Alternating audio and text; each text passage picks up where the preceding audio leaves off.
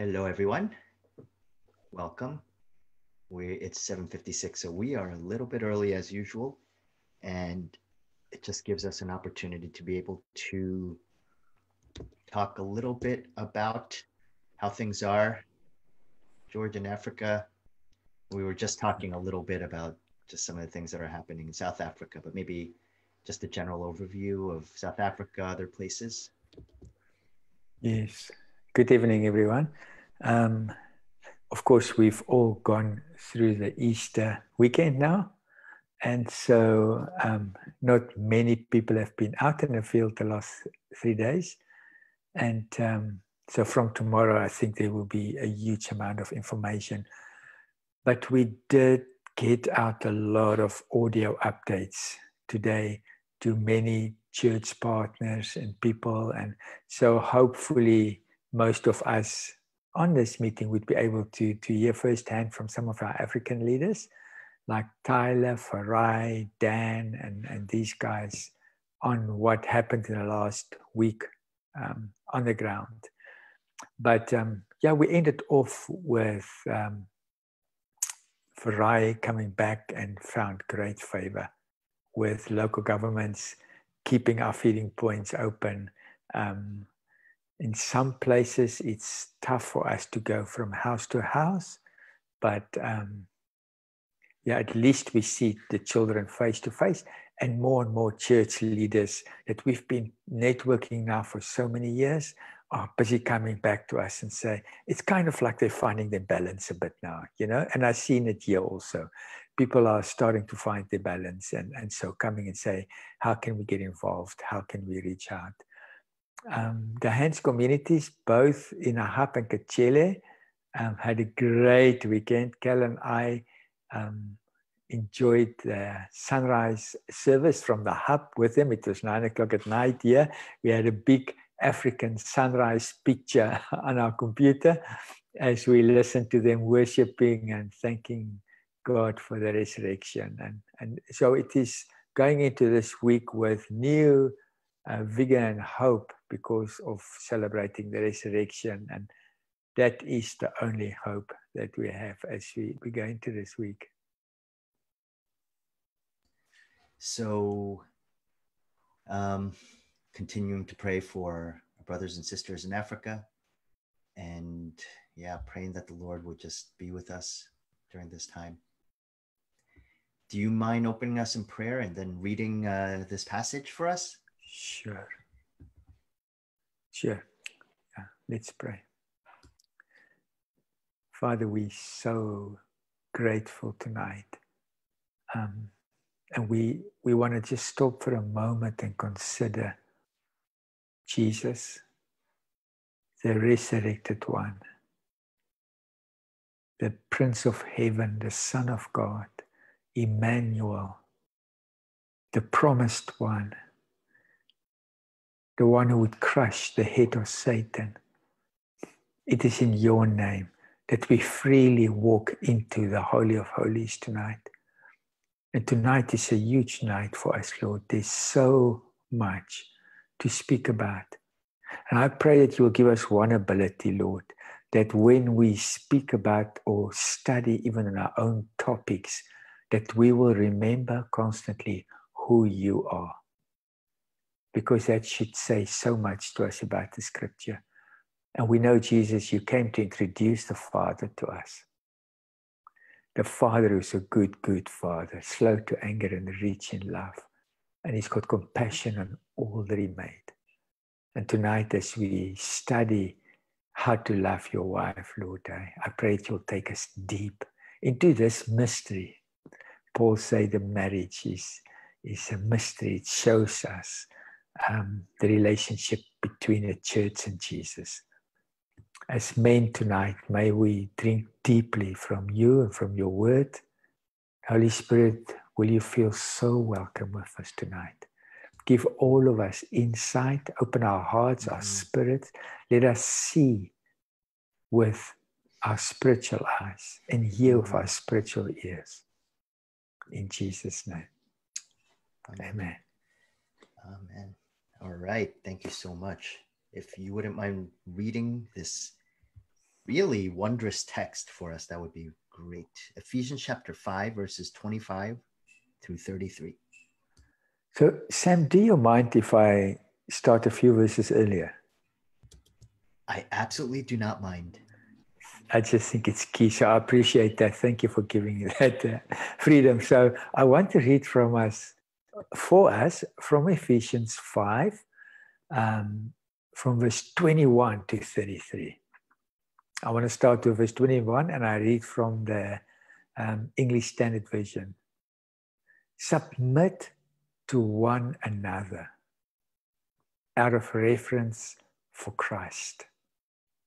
Wives, submit to your husbands as to the Lord.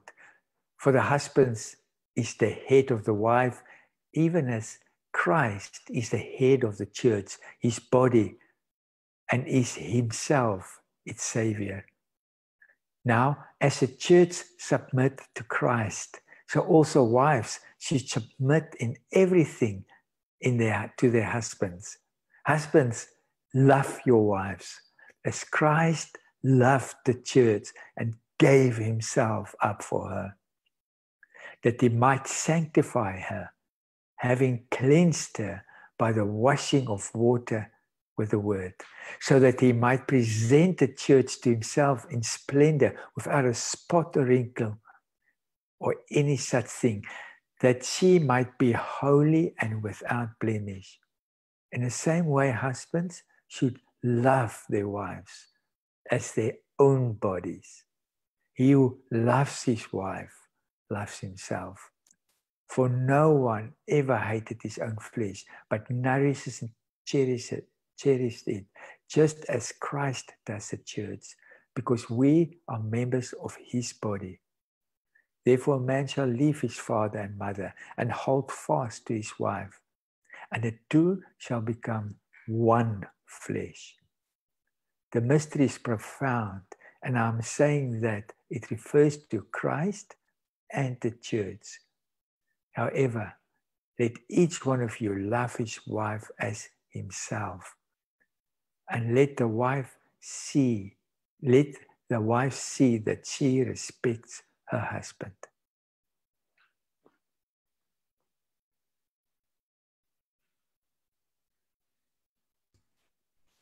I wanted to discuss this because after talking with Sua, she had shared that on Tuesday she's going to be talking with Carolyn. I think on Tuesday it's going to be much more of she's going to just get to know Carolyn a little bit more.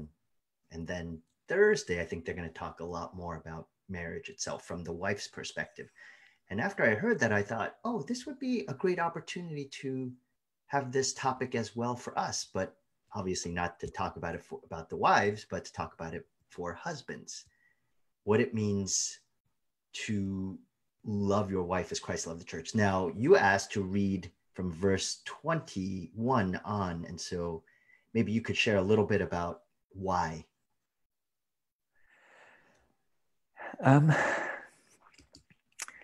I think it's crucially important, Sam, if I can just make one or two opening remarks, kind of just from my side.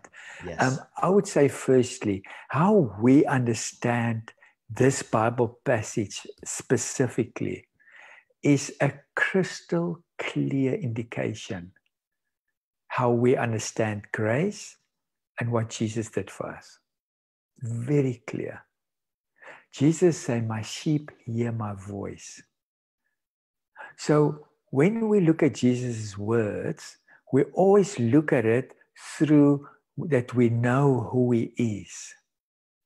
We understand who Jesus is. We understand who our Father is, and that he brought marriage in, as we read, to display that incredible beauty. So we understand the Father's heart behind all of this, and we understand the incredible love and grace that he brought to us. Or maybe we don't fully understand that, but I want to make a suggestion that I think that would play out in a way we speak about it. Quite frankly, if a husband comes to me and he would say to me, George, my wife does not want to submit to me, the first thing I would say to him is, Is that sometimes the case between you and Jesus? And what does he do with you? Mm-hmm. You know, I just want to take it back there the whole time, because this is all about Jesus. It's not about us. And so this few passages, this few verses that we read here, to be honest, Sam, it caused more pain through history as any other passage did. And I speak from the African view right now, and to say that tremendous pain and suffering took place because of a misunderstanding of this scripture, not just by Christians, but by Christian culture. You know, in other words, the way a boy is brought up, based on a misunderstanding of the scripture, brought much pain and suffering right through history. And so for me, it's very close to my heart as somebody that wants to spend his life fighting for the most vulnerable people. And maybe just to say that it's much more than just husband and wives. The implications of how we interpret the scripture, it will boil down to gender. It will boil down to culturally and our faith, how we treat men and women, boys and girls, you know, and how boys will treat girls. It's much bigger than my wife doesn't submit to me or I submit to my husband. It's got much wider implications than that. Today, as I thought through that, it took me to the last prophecy and the first prophecy, the last prophecy Old Testament and the first prophecy in the New Testament. And it just spoke deep into my own heart in that. In the last prophecy, we actually read it in Malachi 4 verse 6. And the prophet said this: he will turn the hearts of the fathers to their children and the hearts of the children to their fathers, or else I will strike the land with a curse. So here we see just how incredible important it is to our Father that us as men have got, that we are the right models, that our children will come to us and we will go to our children. You might ask me, what has that got to do with wives? Everything. It's absolutely playing into that dynamic. And then in Luke 1 verse 17, we read this interesting thing about John the Baptist and his call. It says, and he will go on before the Lord in the spirit and power of Elijah to turn the hearts of the fathers to their children. And somehow, Sam, I just wanted to put that out as we're going to talk about husbands and wives. Again, we talk about the circles of influence around us, and everything we believe influence how we act, and the way we act is causing a ripple effect wider and wider, even to people who don't believe in Jesus, but they're in a Christian culture. And so all of these things play out very clearly if we misunderstand or misrepresent. So if we take the scripture and we do it right, it will have the most beautiful impact on stable families, happy children, less vulnerable girls, less sex trafficking, less pornography, less abuse, less all of these things. All of that will go right back. If you go back to husband and wife.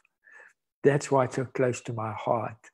And I think I want to bring the children into this because I think they're the first layer that experience the goodness or the negative energy that comes out of understanding or misunderstanding the scripture. No, that's really good. I think when you bring up verse 21, and then, I mean, verse 21 is really, it really is this hinge verse between, actually from verse 15 all the way to the end of verse 33. And it's the idea that because it's telling us there's 5 ways that we're filled with the Spirit: addressing one another in psalms, hymns, singing, making melody. Those are all participles. Giving thanks, and then submitting. And that it's one of the manifestations of a person filled with the Holy Spirit, is that we actually submit to one another because we want to do so because we are so enthralled by Christ that actually we delight in submitting to one another. So that's why you can't take verse 22 and use that somehow as sort of the way that you described it, as this sledgehammer over women to say, well, you better submit to me. And because that completely ignores what it means to be filled with the Spirit. A Christian submits to one another foundationally. And without that foundation, then we will completely misunderstand how does a wife submit to your husband, which I think Sue and Carolyn will cover, but also how do husbands love their wives. And so absolutely right. I totally agree with you. And I think that mutual submission out of reverence for Christ, in a sense, defines the rest of what takes place. But certainly for husbands, perhaps, to use verse 22 to 24 against wives, apart from verses 25 to 33. And I think any faithful expositor of this passage would say, look at how much is addressed to husbands versus just even sheer number. How many times does it say love, love, love, yes, love? Yes. And when you look at also our responsibility towards a wife is equated, we are a metaphor of what Christ is, his love for the church. Actually, I think most people see this as a marriage verse, but it actually is more of a verse of love between Christ and the church, us, what he has done for us. And marriage is a mirror, a reflection of that. It's a painting of it. And so it's what you had shared is right. I really believe that, which is that you're not supposed to look at this passage and say, see, this is all about marriage. I think it's supposed to be, this is all about Christ, who he is, what he has done to love us. And marriage is supposed to be in some way it's not a perfect reflection, but it definitely is a reflection of Jesus' love for the church, for us. And so I completely stand with you on that and think that if in order to get this right, we have to go back to the idea Christ loved the church and gave himself up for her. And again, I look at the two. I'm not saying submission is easy. It's not. But loving your wife as Christ loved the church, that's a really big call. It's a high standard. What do you think? Yeah, and so if we say verse 21, say, submit to one another in reference of Christ, then by implication, then everything that comes after that is telling us how to submit to each other.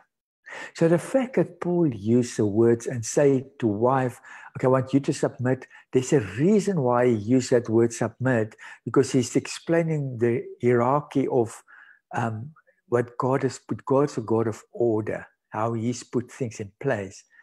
But both submit to one another. And the simplest thing, just for us to become sober-minded for a moment, when Paul, and he only said to the wife, submit, but then he say, love, love, love. And if we just stop for a moment and we think, love is patient, love is kind, does not envy, it does not boast, it's not proud, it's not rude. Here's a big one. It's not self-seeking. It's not easily angered. It keeps no records of wrong. Now, Paul is saying that's how you must treat your wife. And Tim Keller, he wrote such a brilliant book on marriage. But what he confessed his challenge he had with his wife, Kathy, why he struggled so much in his marriage. He said, I believe the gospel was in my head, but it wasn't operational in my heart. And that, Sam, is exactly the truth. The ability to serve another person requires the Holy Spirit, because the problem that we deal with here is self-centeredness. Mm-hmm. That's a problem. Worldly counselors will tell you divorces happen because people are self-centered. Mm-hmm. And here, Paul is saying to us, I want you to be like Christ. Always forgiving, mercies new every morning, long-suffering, patient. And that's why I always throw that question back to a man if he say to me, I'm not saying to him he's wrong if he say to me, you know, me and my wife struggle because she just doesn't understand the submissive part. The first thing I say to him, before we talk about your wife, do you understand your submissive part to Christ? And do you fulfill that? And how does he respond to you when you're rebellious? Because if you understand your own brokenness and how often Christ have got to go the extra mile and the extra mile and the extra mile and the extra mile with you, then it will become much more bearable in your own heart and you will be exposed much more. You understand? So that's why I say it must be connected to the gospel, to Christ. This wife submit to husband is not that extra thing that Paul just thinks a good idea. It is to display the grace of God. Yeah. Yes. Yes. Something that emphasizes even textually what you just shared is verse 28. In the same way, husbands should love their wives as their own bodies. He who loves his wife loves himself. For no one ever hated his own flesh, but nourishes and cherishes it. So I think Paul's saying there that you do not love your wife by trying to be self-centered. I mean, it's just actually the way to love your wife is to actually give of yourself of her.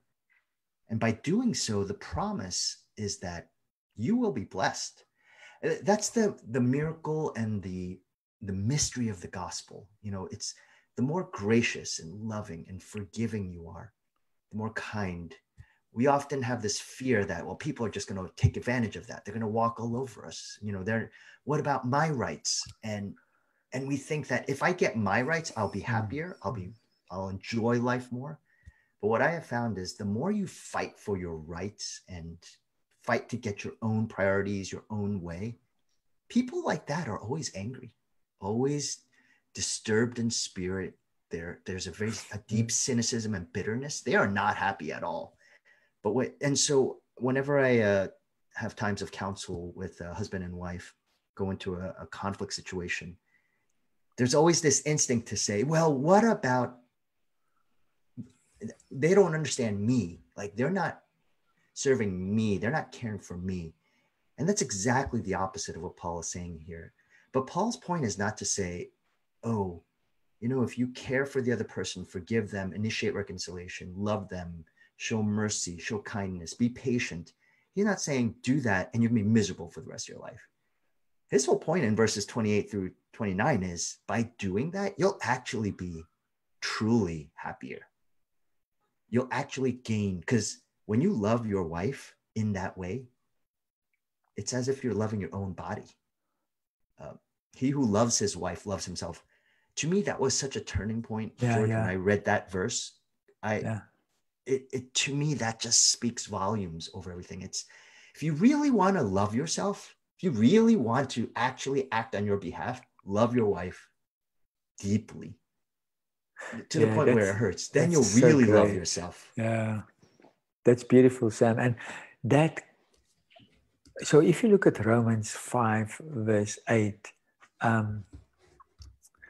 yes. I just want to get, okay. I see where you're going.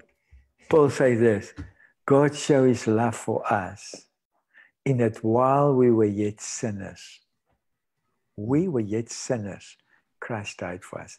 You see, for me, one of the big challenges I think we often have, we think, and that takes us back to the gospel, and you spoke about that on Sunday. And so if I work hard, God will love me. If I submit, God will bless me. Mm-hmm. If I bow before him 3 times a day, my job will be secure. It's all based on works. And that's why I say the way you treat grace and Jesus and your salvation is the way you're going to treat your wife and the submission and the loving part and all of it. Because if you understand that Paul say, Jesus took a heck of a chance. He chose to die for you before you even chose if you want him or not. I mean, I'm putting it in worldly terms now, but you understand? It's not like he had people coming and say, we want you, will you die for us? They reject, the very people rejected, and we just celebrated the passion, right? Mm-hmm. And now you apply that here, and you say, husbands, regardless, don't worry about the other part, regardless of that. That's not your job is not to evaluate that and to check it and to blow the whistle or whatever. It's not for you. Because if that is what needs to happen, Jesus will blow the whistle on you a number of times a day. Mm. So don't worry about that part. That's not your job. Your job, die for your wife. Give for your wife. Trust for your wife. Pour yourself out. Die, give. That's what you need to do. You know, when somebody in John, when somebody said, what about him? Jesus said, what is it got to do with you? Yes. Even if you live forever. You do what I tell you. Jesus is telling us here, die for your wife. And you know, that's one of the mysteries that you spoke about now. You said, if you love your body, if you love your wife, you love your body. That's a mystery. Mm-hmm. That's the same as giving. The more you give, the more you get. The more you love externally, the more the peace comes internally. So the more you pour yourself out into your wife, the more you actually become whole and love, and your relationship with Jesus grows because of that. And so I just think there's another angle to look at this, which changes everything in it. Yes. I think for us, we would say that when you look at that, you absolutely love, you absolutely give yourself, you sacrifice yourself, but there is a purpose to it. It's not give yourself so that she could go and do whatever she wants to do. The goal, according to verse 26, is that he might sanctify, set apart, make holy, that he, in his giving up of himself, the purpose was so that she would be cleansed through God's word to actually grow in her own love for Christ, in her own desire and pursuit of God. So we're not talking about, and I know you agree with me with this, George, is that we're not saying, oh, love your wife, give up everything so that she can, hang out with her friends or buy whatever she wants. That, not that she can't buy things or hang out with friends, but that's not the end purpose goal of this whole thing. Because if that were the case, it's such a short-sighted goal. It's meaningless in the end. But it really is, you want her to be in a place where she is pursuing, enjoying, delighting in Jesus.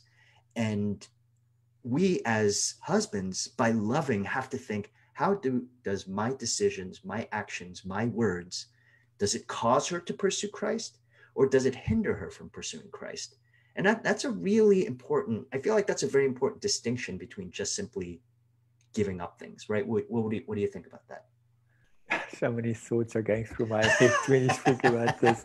I've got to try and, because it just takes us down so many paths and things, Again, I always feel that I want to apply it first in my own heart. I want to see, because maybe just by nature, I can easily point to other people. And so I just formed that habit. I first wanted to come to me and let me understand what it means. And as you spoke, I just say, Jesus, have mercy on us as a church. Yes. How often do we chase after the world, after the pleasures of the world, while Jesus wants to sanctify us and want to set us apart and prepare as his bride? And yet he can hardly get hold of us because we are so busy with the things of the world. The church, us. And so when it cuts us deep, in that way, and that's why it goes both ways the whole time. When this cuts us deep, then we will even pour ourselves deeper into our wives with a cry that they will come and be sanctified, and that beauty that God intended them to have will be fully shown. And as you see your wife's beauty develop, it reminds you, this is how my beauty needs to grow. This is how I need to be sanctified and grow, because that is exactly what Jesus does for me. It's incredible. It's so rich. Yes. Yes. So how do you, as George, Yes. love Carolyn in a way that you give yourself up for her and sanctify her and having cleansed? Like, how do you actually cause her to pursue Christ? Which is, we're not Jesus. We can't force them, right? But we still are called to do this according to this passage. What does that look like? I'm sure a lot of guys out there are thinking, okay, I see you saying this. I see God's word saying this. I don't know how to do that. Yeah. My biggest prayer when I pray for Carolyn is always, God, make me a good husband. That's my prayer. Because I think the key to success is me. The key to a good marriage is me. I believe if we are spirit-filled husbands, that in a spirit of Jesus, that self-sacrifice, pour out into our wives, if we do that, that love is irresistible. You can't resist that. You see, now it changed everything. That submission is not submit to authority now. It is, although it is, but it's not that harshness. What it means now is submit to a love that's offered to you. Come under this protection of this love that's pouring himself out for you. And so that's a picture I have in my prayers. And of course, I fail daily in that. I mean, and miserably sometimes. So how do I want to do that? Or how do I do it with Carolyn? First, I feel that level of honesty with Carolyn, to become vulnerable.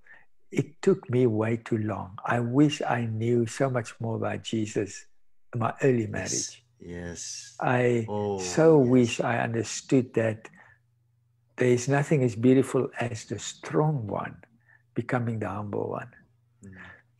I see it as steel covered in velvet. You know, I see it as a firmness that is displayed in a soft, attractive way that brings security, not a threat. And so how do I provide that for Carolyn? How do I realize my own challenges and shortcomings and resist that? And so many times it's silent battles. You know, there will be I can see, okay, here's a huge difference in opinion or in where we're going. For me, a victory is when I choose to say, I'm not going to engage in this. I'm going to give it to Carolyn. I'm going to let it happen, because this is not fundamental. There are fundamental things. You know, when we talk about our children and there's something that one of our children is doing wrong, according to what God is speaking to us as parents, and Carolyn, I'll just use an example, if she want to be soft on that or not address that, I will say, we've got to do it. But I will justify it then. I will say, look, that's what God will demand of us as parents. But they are rare and few, that non-negotiables. Right. 99% of it, you can be the least. And I think that is for me, that's the battle that I engage in and that I want to engage in. And when I pray that the Lord will give me the strength to have those victories on a daily basis, that I will overcome my self-centeredness when Carolyn and I disagree. Yes. Oh, I've seen that play out in many different ways. I really love the way that you described the idea of the irresistibility of a love that comes from our knowing Christ.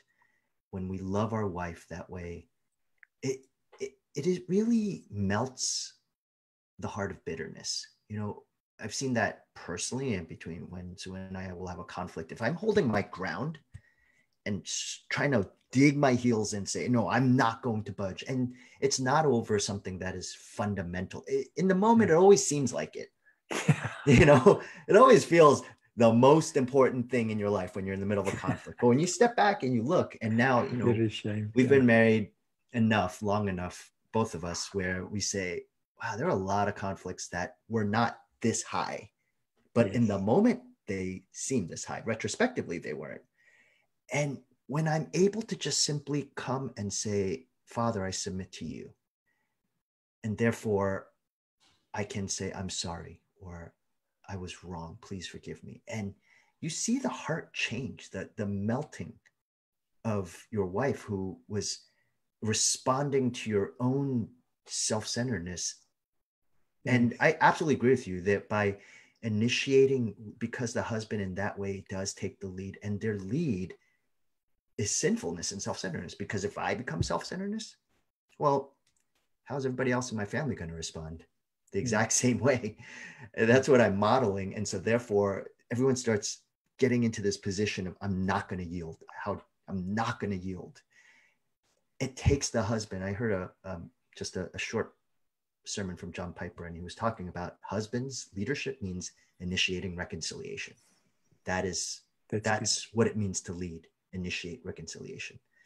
And when we do that, I have seen this happen many times, and I've also seen it in counseling others, is that wives they want to follow someone who is a leader, but tenderhearted, who is kind, who reflects Christ.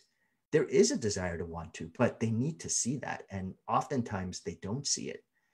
So it does take really to see exactly what you said, because Sue and I were taking a walk today, and I was just sharing with her, you know, George and I are going to speak on this topic. And I was saying, you know, if we both only knew Jesus like the way we do now, and we still have a long way to go, but if I knew the core of the gospel then, and to say when we first got married, oh, how we would have at least had it's like a lighthouse in your boat, and it's a storm. You can't really see the lighthouse of the gospel shows us the path to go. But when you don't have that lighthouse, you're just tossed to and fro by the waves. So everything you say, I resonate with. I think that's exactly some of and I know a number of the couples that are listening or who are facing some of these things. It is that, like, we so want you to see that knowing Jesus and all he's done for you is truly, I know it could seem cliche as a Christian cliche, but it really is true. The more you trust in Christ and his work, what he's accomplished for you, the more it frees you to actually delight in him and in one another. Yeah. Yeah, it's beautiful that Paul's actually using the word agape there. So, you know, that's unconditional, right? It's not connected to conditions. It's not saying I love you if you're in a good mood, or no, if you make me my favorite food, or if you don't forget what I need, or if you stop that habit or whatever. It doesn't say that. He used the word agape. Yeah. Initiating that type of love, what a challenge, but it is so important. Something that I saw as well as, if you look at verse 29, for no one ever hated his own flesh, but nourishes and cherishes it, just as Christ does the church. And something I was reading is that those two words, nourishes and cherishes, those are words that essentially describe what it means to love your wife, how to love your wife. And what I was reading about, I was reading one commentary on it, and it was talking about this, and I think it was really insightful. The word nourish is also used in Ephesians chapter 6, verse 4. and actually is Uh-huh. referring to bringing up children. Yes. Where That's one Paul I just says, read. Yeah. yes, where Paul, Yeah. right? You just read it. Fathers, do not provoke your children to anger, but bring them up. That phrase, that word is the same as here, nourish. Yeah. Bring them up in the discipline instruction of the Lord, meaning you raise, you be Yeah. patient, and sort of like planting a seed, and there's such excitement to watch it grow, and it takes patience, and it takes making sure that there are no weeds, and making sure that you're watering it and it's getting good sun, and you're very actively engaged at seeing it grow, because you want a flourishing, you want to see a flourishing. And so a loving of your wife in that sense is, there has to be a very intentional desire for wanting your wife to flourish in Christ, to want them to actually, like, it should not be that my greatest desire for my wife is that she becomes more physically attractive, Yeah. or that she that she has a certain social status, or she makes more money, or she raises my children well. Those are, I mean, it really has to be first and foremost that she actually is sanctified. She's set apart for Jesus. And if that's not happening, then I'm not loving my wife. I'm not. That's why I feel like so many married couples end up becoming roommates. And I do believe a lot of that responsibility lies on the husband. If the husband is not, if he's just coming home making money and saying, hey, that's all I need to do, I'm providing, that's what God calls me to do, they are not reading this passage. The second thing, and after I say this, I'd love to hear what you think. The second is the word cherish. And that's a word that Paul also uses in 1 Thessalonians 2:7.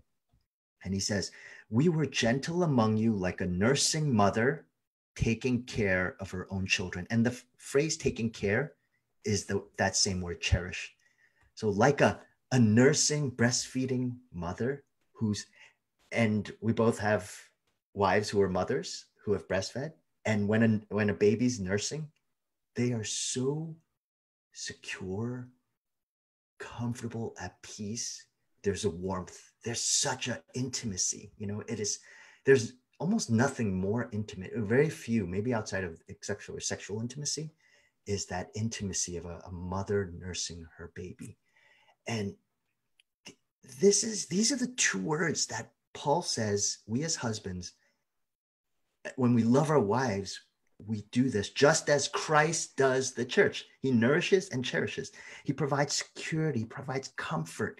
He shows them, and security does not come in money. We know that because that's what Jesus says. It doesn't come in money. It comes in knowing Christ. Yeah. If we're not actively engaging our wives with conversations that lead them to Christ, praying for them. You talked about praying for your wife. Leading your family, shepherding, getting them to think about God's word, processing, considering, exhorting, engaging. And if we're not pursuing that, I don't think we're loving our wives as Christ loved the church. Yeah. What do you think? Yeah, it's very good. The picture I have is I once traveled to Mozambique and I stayed over in a little caravan park. Is that what you would call it also? Yes, trailer park. We call it trailer park. Trailer park, yes. Okay, trailer park. And as the sun went down, I walked past this one trailer, and outside on two little camp chairs sat this couple who must have been married for 70 years. They looked like they were both at least 120. But I mean, they were like really, really elderly couple. Mm. But I didn't have to talk to them. I didn't have to know them. As a believer, I walked past them and it was like I was just on holy ground.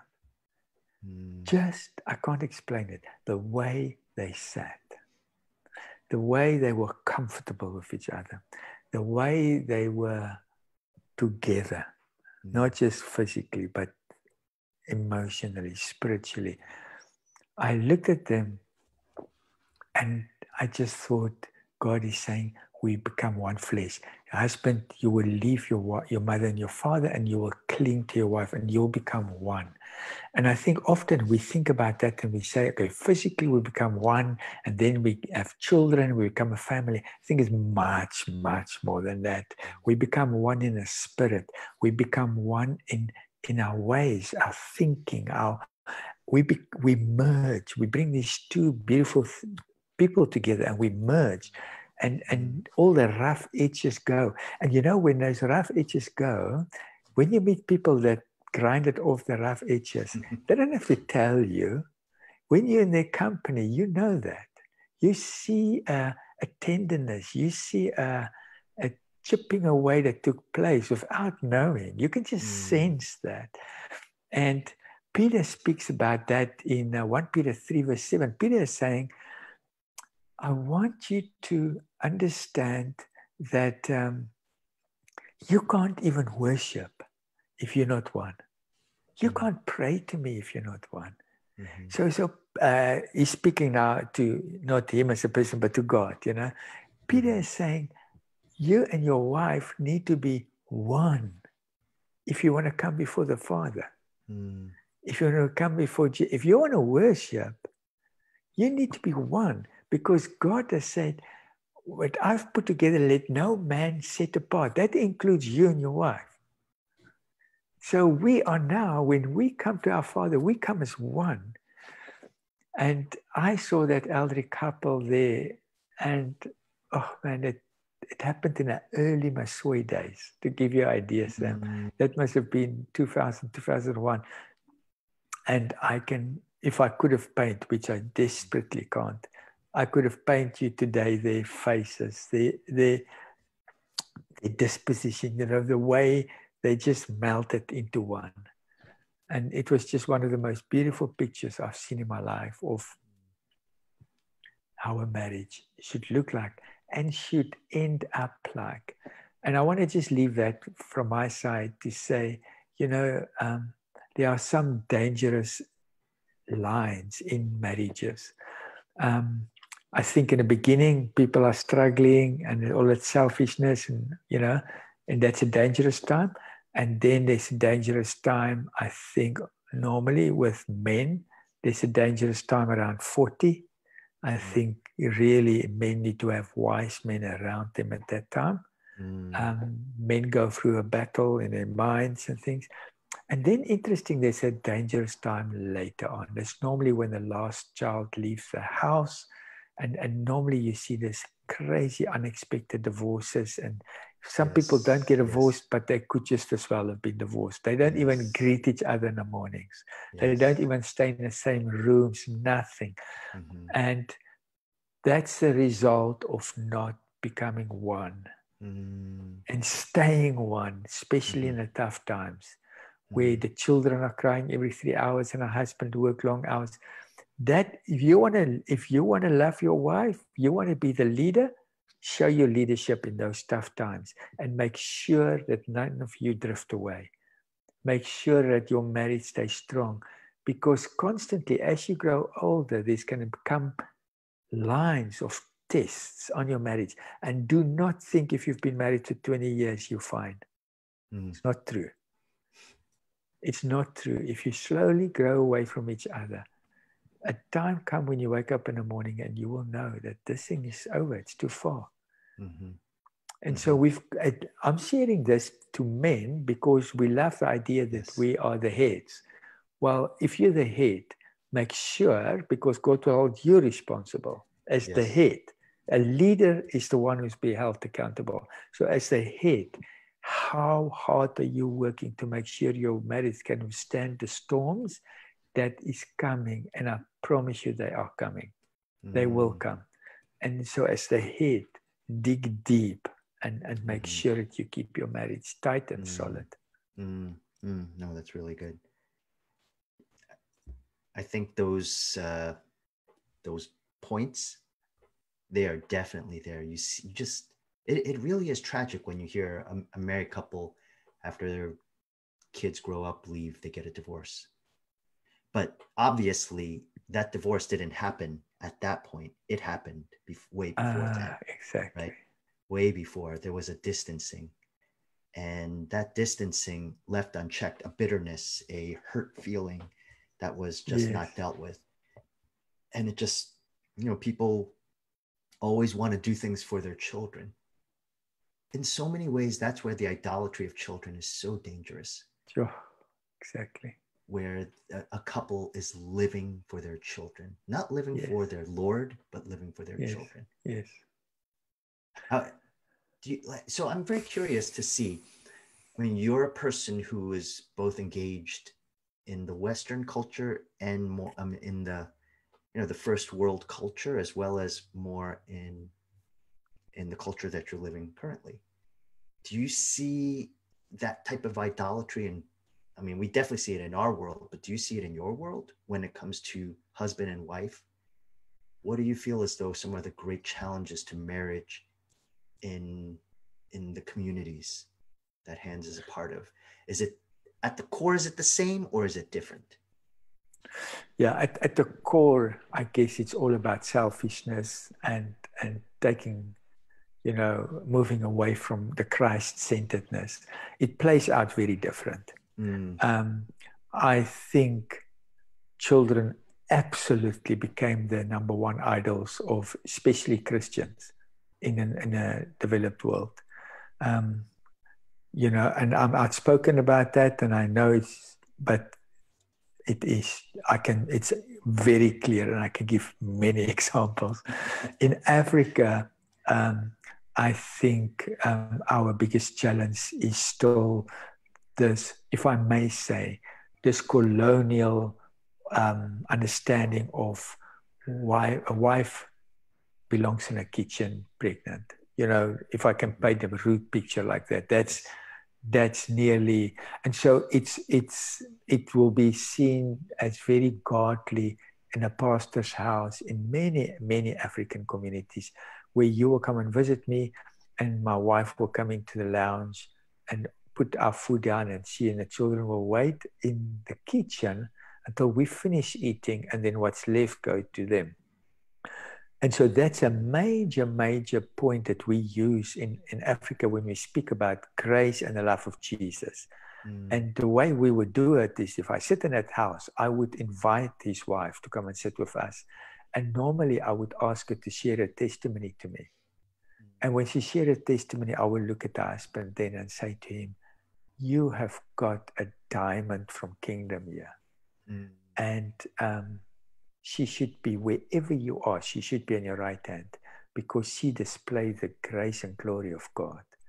She should be wherever. If you sit and eat here with me, she should absolutely sit and eat here, because she's a princess from heaven. And so we're trying to, but I really believe we need to address this. We need to speak about it. And so it's different, but it's from the same yes. heart. And Yes. in both cases, it's harming the children, and it's harming the family picture. And so in Africa, we speak to our children and say, ask God your father. Mm-hmm. And they say, well, my father eats, and when he's finished eating, if there's something left, I can have. Or in the West, it is exactly the opposite. I can tell my father anything, and he must just jump. Mm. So if I must ask God my father, it means he's my guinea. I can just wrap it and he must produce. And that's where the prosperity thing comes in. And so both misrepresent our Father. Both misrepresent that beautiful picture that God wanted us to have. Yes, yes. We have touched on this numerous times. It's the idea that self-centeredness, which is actually at the core of every sin, right? Whether it's between husband and wife, between friends, just on my own. It's Satan's first sin. It's Adam and Eve's. That sense of, I'm going to do this for myself, whatever benefits me, whatever I feel right. I just think how tragic it is that this is so much at the core of why we are completely unwilling to love our wives. It runs completely against the idea of what Jesus did for us, which is why if we could only grasp how significant what Jesus did for us, I think of the parable of the unmerciful servant. it's if we have the view that Jesus really gave infinitely more than anything I can ever expect of my wife, then I'm always willing to meet her where she is, humble myself, initiate reconciliation, care for her. There's always this, I won't be, well, but she didn't do this for me, or, you know, but if you only knew, and I can't tell you how many times I've been in that type of conversation with a husband and wife. If you only knew what she or he did. And I think we only knew what we did against the Lord. Exactly. It's nothing. It really, but we cannot get away from that. We cannot move away from that but it is such the answer to a husband's love for his wife, a wife submitting to a husband, a beautiful marriage. It's the way that a marriage can get to 30, 40, 50 years of real delight and enjoyment. It is the grinding. I love that imagery you gave, the grinding away of the rough edges together so that they actually eventually do fit perfectly together as one flesh. But it takes that grinding. It's the grinding of the cross, really. Yeah, Sam, and if we take the husband's headship away, that God has called us to take, not so much a place of honor and more a place of responsibility, a place of sacrifice and service, society comes down so hard and fast. And nowhere do you see it more than when you go into communities ravaged by AIDS and war and things where there's just this countless number of orphans, grandmothers, and there you see the devastation. Yes. In those communities, is much more than a physical devastation. It's the poverty of fatherhood, the poverty of men that were supposed to take ownership of those communities, to protect the wives and the children, to be there. Yes. And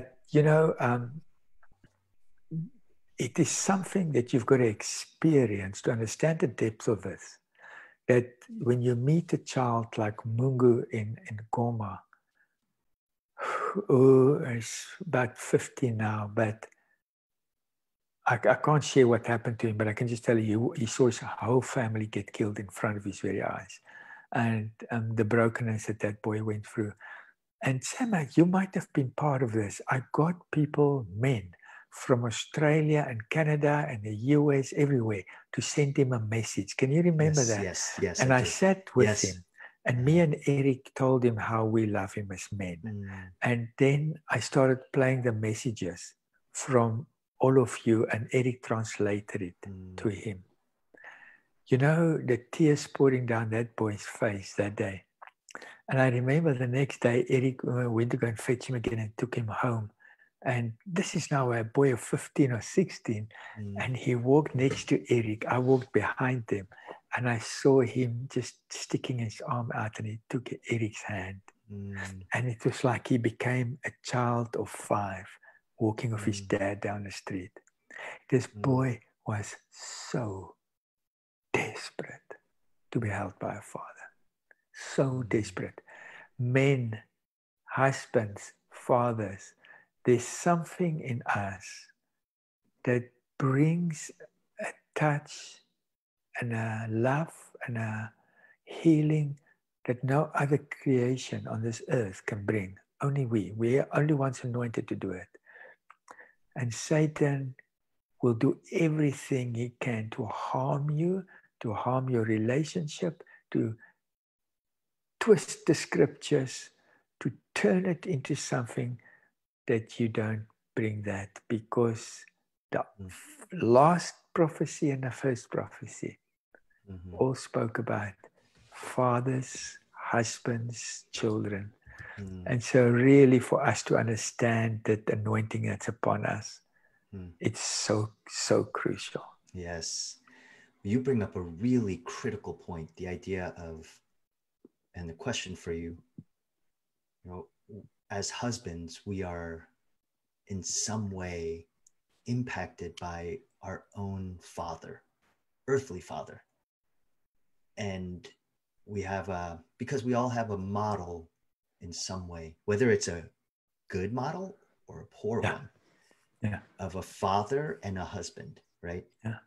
And in what ways have you seen, whether it's for yourself, for other men? I mean, you've seen this in Africa, in the communities, you've seen it even maybe within hands, even for yourself and others. How do you feel as though your picture of your earthly father either positively or negatively impacts the way that you are both father and husband? And then how does your view of your heavenly father sort of give you a renewal of what that relationship like? How does that restore and renew and redeem fathering and husbanding? Husbanding. Yes, that's great. You know, Sam, my dad was an orphan. And at 15, he was put on a plane to go to the Middle East to fight in the Second World War. And he very broken. And I grew up under that brokenness. But by God's grace, he got saved before he died. And so we're eternally grateful for that. Yes. But I grew up under that. Yes. And so my dad was seriously broken because he had no father. I had a broken father. I had a wounded father. So I grew up wounded. But you know, I found Christ and he gave me his mercy before Joshua was born. In fact, when Carolyn was pregnant, the Lord spoke so clearly to me. He said, you will have a son and his name must be Joshua. And when Joshua was born, literally as Carolyn gave birth, I worshiped God. Joshua's the first sounds he ever heard was his father worshiping Jesus. That's what he heard first. And from very young until now, he's now late 20s, until now, when I speak to him, I always say to him, my dad was completely in a hole, his grandfather, but by God's grace, he was pulled out and saved him. Me, I was halfway in a hole. And every day God is restoring me a bit more. But then I say to Joshua, Josh, you were born outside the hole.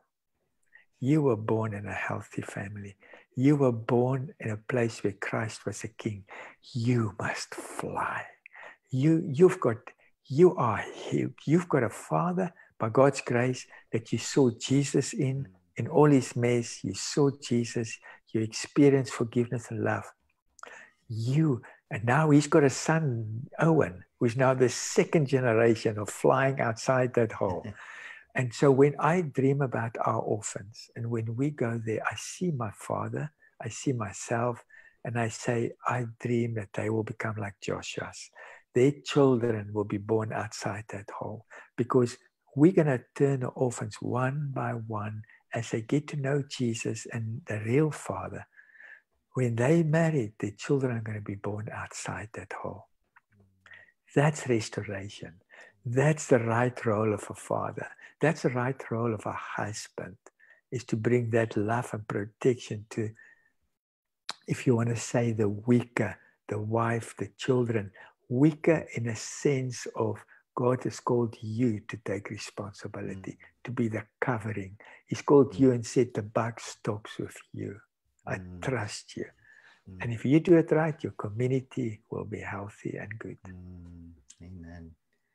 So, we're going a little bit over time, but I feel like it's worthwhile. I want to, if anybody has any questions, because this is such a important topic, I think, and I know it's something that a lot of people are facing struggles. And so feel free to ask. It could be a husband, it could be a wife.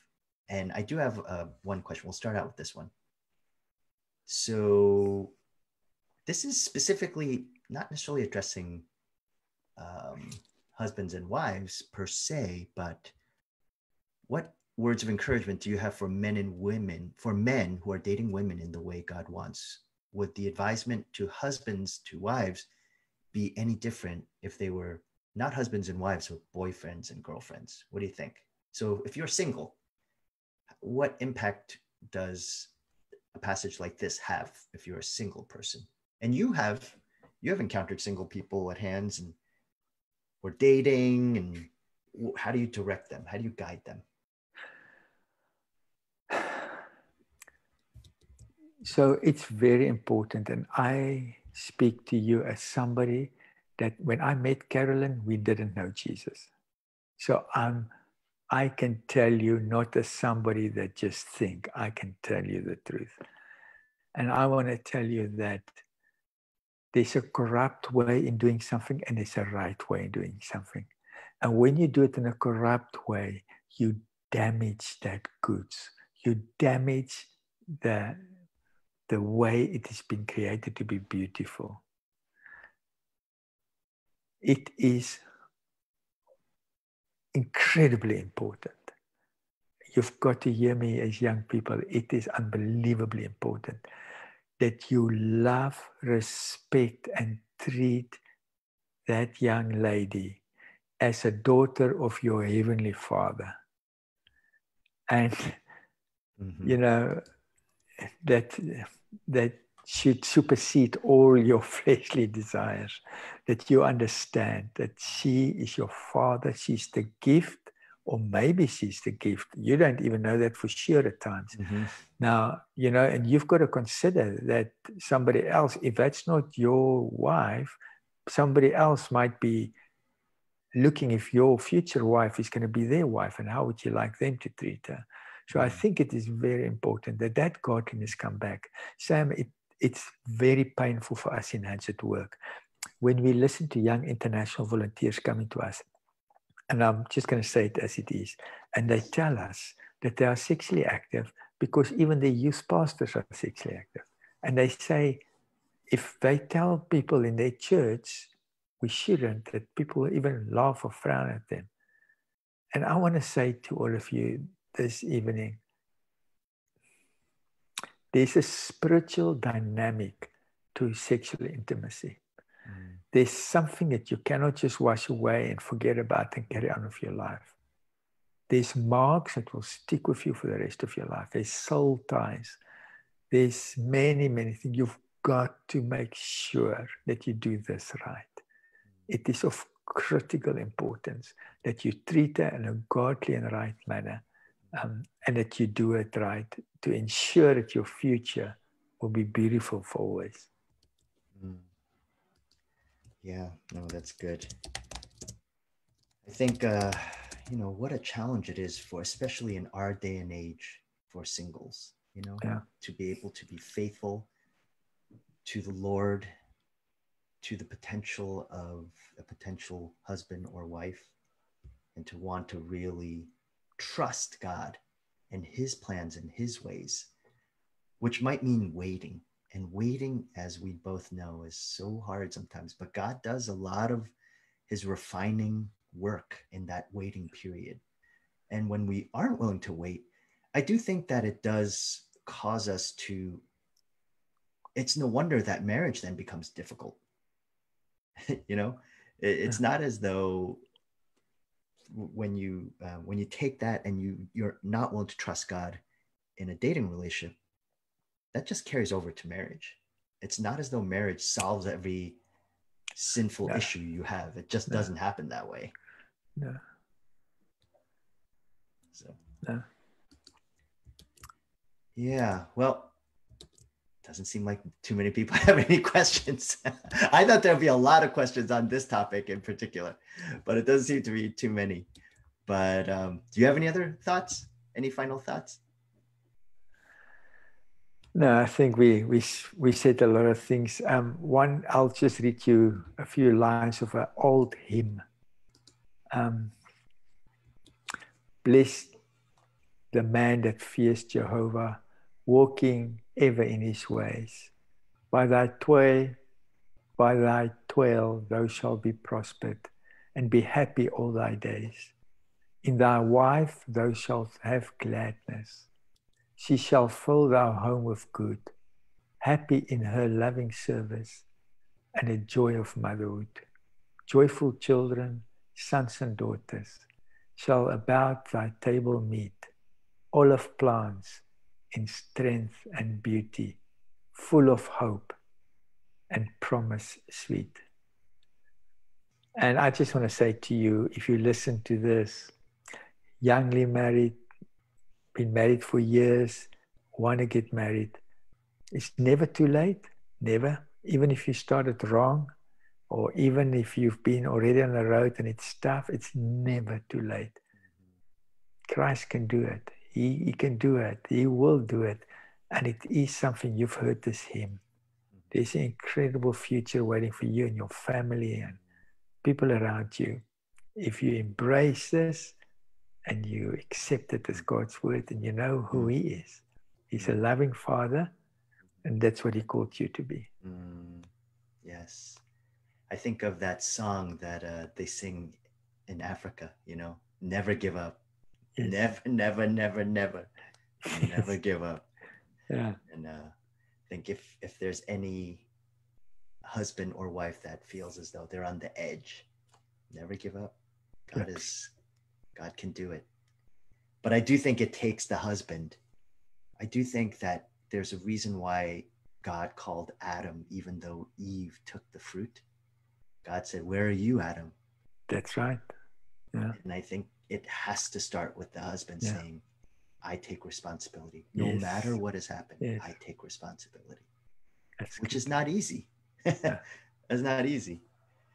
Well, thank you, everyone. Let me pray for us and then close.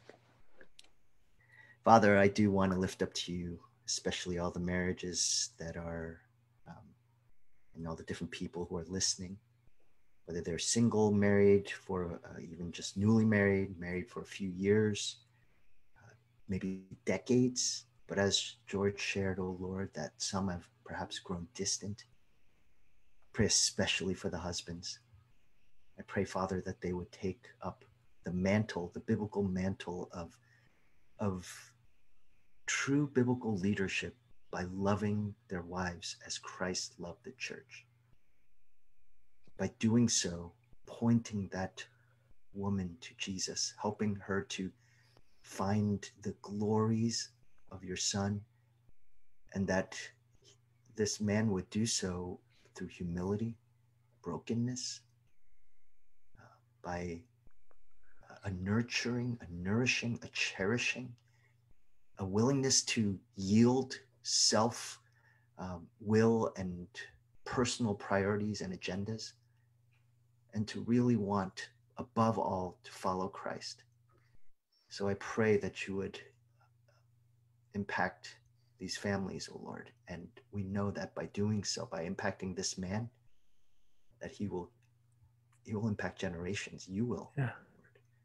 So I thank you for this time. We just really pray for blessings over everyone. And pray all this in Jesus' name. Amen. Amen. Thank you, everybody. And see you. We're not going to be meeting on Wednesday because of there's going to be a church-wide prayer meeting. So we'll meet again on Friday. So anyway, take care, everybody. Good night. See you next time.